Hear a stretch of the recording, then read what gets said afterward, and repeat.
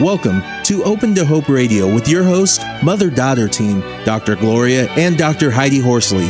This show is brought to you by the Open to Hope Foundation with the mission of helping people find hope after loss. This show has been edited for your convenience. Now, Open to Hope Radio.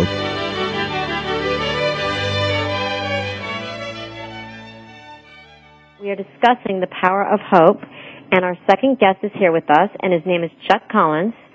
Chuck Collins is an attorney and former police commander. His book, Holding On to Love, Searching for Hope When a Child Dies, was written after the sudden death of his 20-year-old daughter, Tiffany Amber, as a support to other bereaved parents. Chuck is on the national board of the Compassionate Friends. Welcome to the show, Chuck. Thank you very much. It's nice to be invited here. Hi, Chuck. It's great to have you on. My Thank fellow you, board member with Compassionate Friends. Yes, it's great to be in that organization. It's a great organization. So, Chuck, I'm in San Francisco. Heidi's in Manhattan and New York. And Cisco is the person who's recording this for us, and he's in Arizona. So, the power of the Internet. Wow, and you amazing. are where? It's amazing. Where are you, Chuck? Oh, I'm in Fairfax, Virginia. Yep. Very Isn't that amazing? good. Wow. Okay, so, Chuck, we want to get into talking about the power of hope a little bit. Talk about your daughter and her loss. She was in college, right? Yeah, Tiffany was 19. She would have been 20 in 13 days, and she was at Clemson University down in South Carolina. She just finished taking her final exams for the semester, and I really had gone down to move her out of the dormitory and into a apartment with 3 other girls. And then the following day she drove me home, and then she got sick that night in the middle of the night. She became nauseous, and the only symptom she had was a sore throat. And in the morning, when she woke, she was very weak, and her neck began to bother her. And so, very long story short, we ended up at the hospital, and from Saturday morning until Monday night at 6 p.m., she died of meningitis, bacterial meningitis. That's unbelievable, Chuck. Yeah, it was just... it was like the worst trick you could ever play on somebody, because she was coming home to spend 2 weeks with her family and then go back for the summer semester. Incredible. Wow. And you had just been with her, and she was completely normal, right? Other than she had a sore throat, she was fine. Right. She did have a sore throat. She had gone to the clinic down at campus, and they had given her something for the sore throat.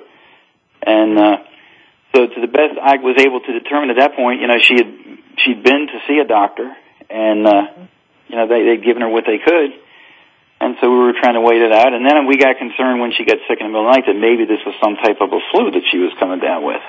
Mm-hmm. So, but we never knew anything about meningitis until they dropped those words on us the second day of the hospital. Yeah, I want to talk about that a little bit, because you and your wife have gone on to do some pretty great things in regards to that.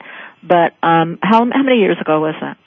That was May of 1996, so it's about 13 and a half years ago. Yeah. Mm-hmm. And this book you've written is so great, because I was telling Heidi and I were looking at it, I was just back in New York, and you have really covered the realm with it, which is great. And Heidi and I were thinking, kind of a man thing. You've really, it's practical, and you've covered a lot of areas. It's fantastic. It's such a comprehensive resource, and you've given us so much information, and it's such a go-to book for whatever you are looking for, basically. Well, I remember not being able to read very much. I just couldn't focus on anything outside. I mean, I had to focus at work, but other than work, I just couldn't find it in me to read for very long. And so I tried to write the book for someone who has that problem. I tried to put it in the index in a way where if you're having a particular issue, you can go to the index and look for that and just read that part of it and not have to read the whole book. Yeah, it's pretty amazing. Now, were you chief of police then? Oh, I was never chief of police. Oh, you were I was commander in one of the districts of Washington. Oh, you were a police officer there. Yeah, I was a police commander there. That's right. Oh, police commander. That's the word I wanted. Were you a police commander when your daughter died, Chuck? I had just retired the previous year, and she had come to my retirement party and knocked them out with her speech. And it was just incredible. And fortunately, I have it on videotape, so that's one of the gifts. It's one of my greatest gifts that night. And so I was in my first year of practicing law when that happened. So you had decided that you were going to move from police and educate yourself in the law and move on to that. You know, I know you found out that they could have had shots for meningitis. Wasn't that it? Yeah, that's right. I found out that all they had to do was let us know that they'd had other cases of meningitis in the area, and she could have had a vaccine. Yeah, and haven't you gone on to work with people on doing that, the university or whatever, make changes? Well, you know, there was litigation that resulted from this, and I think as a result of that litigation, you know, we can only speculate, but we believe that played a role in what is developed now, which is now when you go to most campuses, they have brochures up, right up. Usually they're bright-colored brochures that tell you all about meningitis and the availability of a vaccine. So that's a great thing, because we want to spread that word as much as possible and at least give people a chance to think about it and decide, you know, confer with their doctors and decide, you know, what's best for them. Yeah, because, you know, I get sore throats all the time, Chuck, and I got to tell you, I never go to the doctor. I just ignore it. So I love how you're building awareness so that students can look and see, okay, maybe these are some of the signs saying that you really do need to even go to the doctor. I know your daughter went to the doctor, but right. I don't go to the doctor for those kind of things.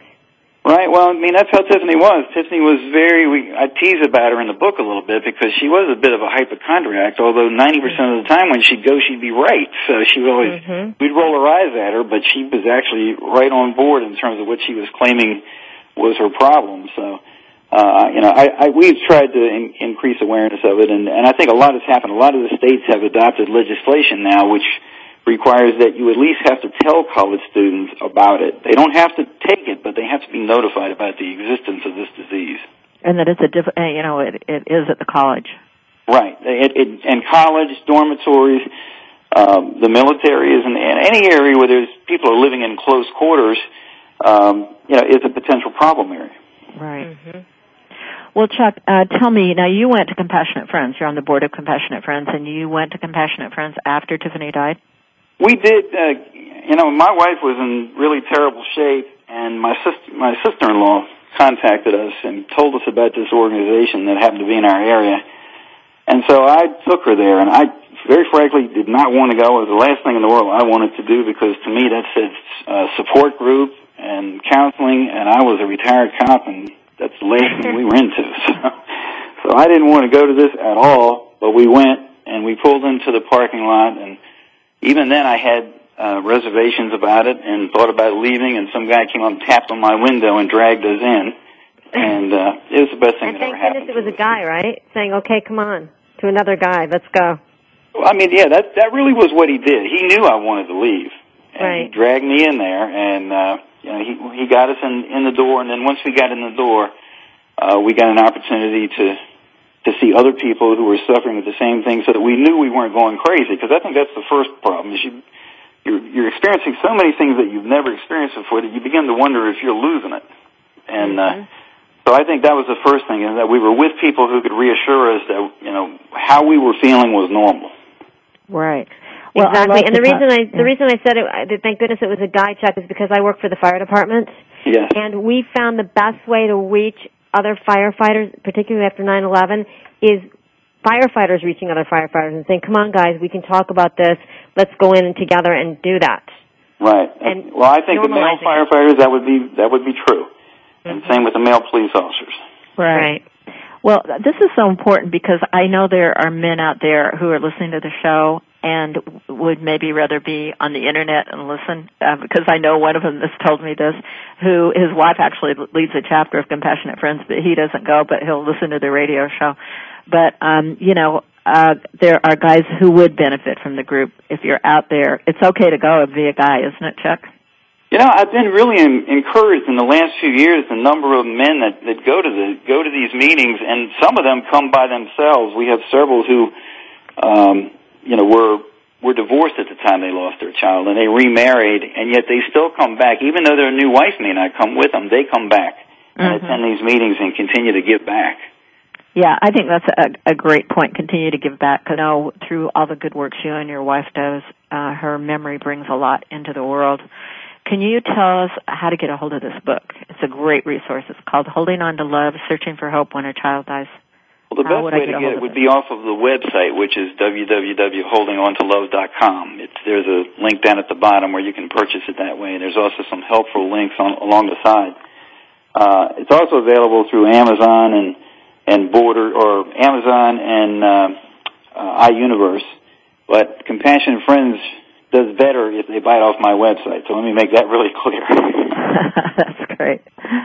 Okay, Chuck, we wanted to talk a little bit. One thing I want to mention, there's some areas that you have in the book that I haven't seen before that I think it's good for people to look at. You talk about chat rooms.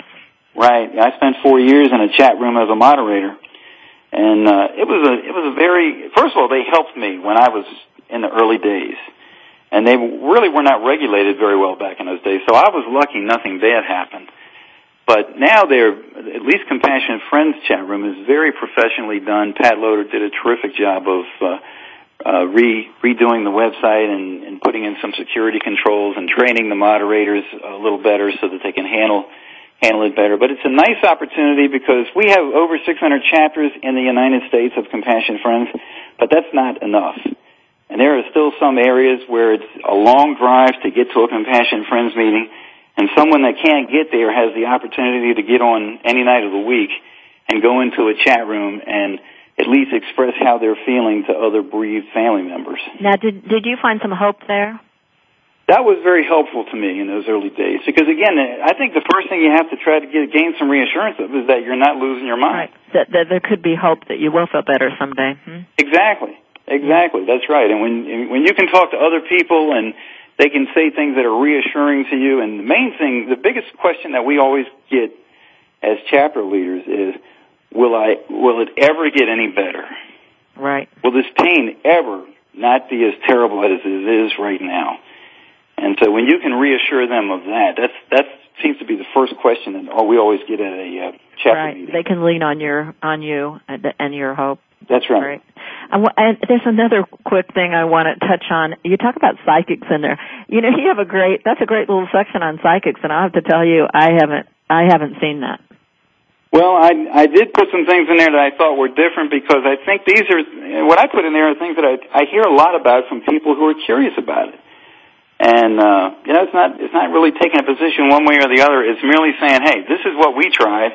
Here's what happened to us. If you go to the website, the actual transcripts of 2 sessions are there.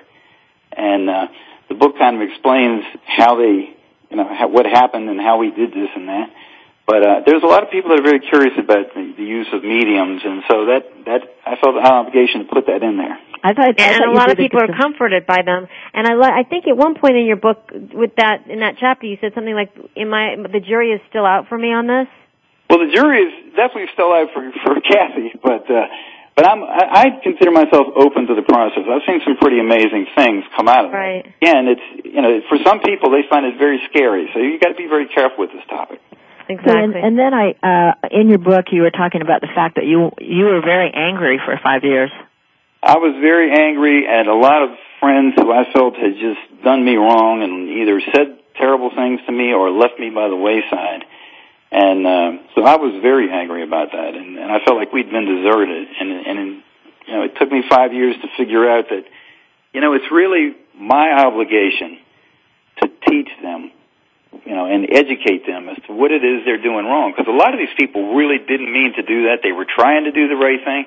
In other cases, they wanted to help, but they were so afraid they were going to offend me or say the wrong thing or do the wrong thing that they just stayed away because for them, they felt like they were doing less harm to do that than they were to actually risk coming and saying something that might hurt my feelings. So it took me a long time to figure that out, but it really is our job to educate people and let them know. And if you're a good friend, if you have good friends and your relatives really love you, they'll hang in there with you, and they want that kind of information. That's what they're looking for, is someone that'll say, look, try this or try that, or, and the best example I can give you is a Thanksgiving, where you go for Thanksgiving and no one will mention your child's name. Mm-hmm. That's very painful for a family. When this is your family and your child has been there for other Thanksgivings and all of a sudden your child's not there and everyone acts like nothing happened. Right. That's not a good thing. Now, you got it in the appendix as a comfort checklist for family and friends, and you've got a list of things that can be done for the family. Now, you could copy this and actually hand it to somebody. Mm-hmm. If it were family members, or you could have some family member take this, or it's very interesting. You go into the first month, what you can do during the wake, the first week after the funeral, during the first year. I mean, it's really a very comprehensive, great checklist. It's just one of those things where if you realize it's important to them, if you realize, best example I can give you is after the first year or so, people forget. They don't leave anything at the cemetery. They don't send cards. They don't call. So if you can pick up the phone and call, or have your relatives and friends pick up the phone and call you, or mail you a card on that date and let you know they remember your child and they're thinking of you, that is a great thing. That really can lift your spirits when you're having one of those days. I'm looking at that you could go through this checklist and decide what you think is going to be important for you during these different times and let people know. That's right, and the checklist really can also be just a starting point. You can go through and X out the things that you don't like and add some additional things that would help you. So it's really just a starting point for anybody that gets it to sit down and go over what would help and come up with a list of things and give it to your family and friends and let them know. Yeah, you were talking about your wife being really depressed and you're taking care of her. What about this male-female relationship? I'll tell you, sometimes my husband was down and I was up, and I'm sure Heidi, as a sibling, came in different ways. I mean, it's a tough mesh. I mean, wow. It really is a tough mesh, and, you think you know someone when you've been married to them for over 20 years, but when something like this happens, you kind of have to relearn each other, because this is a totally different thing, and we all grieve very differently. And we want to say that Compassionate Friends has done a study that showed that there was not a high divorce rate after loss, because that just drives me crazy when people say, oh, your chances are that you're going to get divorced, you better watch out, or whatever. You don't need that. You've already had a huge loss. You don't need to feel like you're married. But we were told that, in those days. We were definitely told that, and so we were weary of it, but it seems from the statistics to actually have the opposite effect. Yeah. So which is good to know, and I think that's one of the few comforting things that comes out of this is at least you know that this is something that can bring you closer together, because you're dealing with something that's very, very personal. So, Chuck, tell me about your life now. How's it going? It's going fine. I retired from practicing law and, wrote this book, and I've had the privilege of talking to a lot of people around the country who've emailed me about various topics in the book that interest them, or some people just send me an email and tell me about their child, which is awesome. I cherish every one of those. So tell me, have you found hope after loss? Yes, I did, and for me, hope is keeping Tiffany in my life. I love that. I think that's the thing that keeps me going is that every day I get up, I put a little pin on that reminds me of her.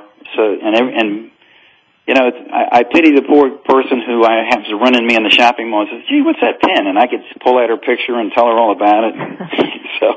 But I enjoy talking about her. So for me, keeping her in my life, keeping pictures of her in the house, keeping my family and my close friends aware that she means so much to us, and to watch the things they do to remember her and to keep her in our lives.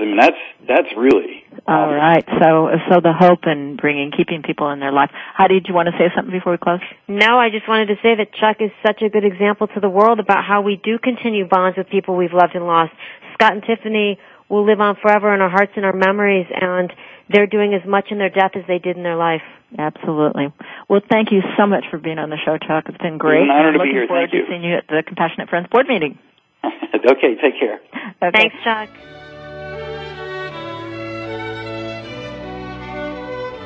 You have been listening to Open to Hope Radio. You can sign up for our newsletter, Facebook, and Twitter on our homepage at opentohope.com.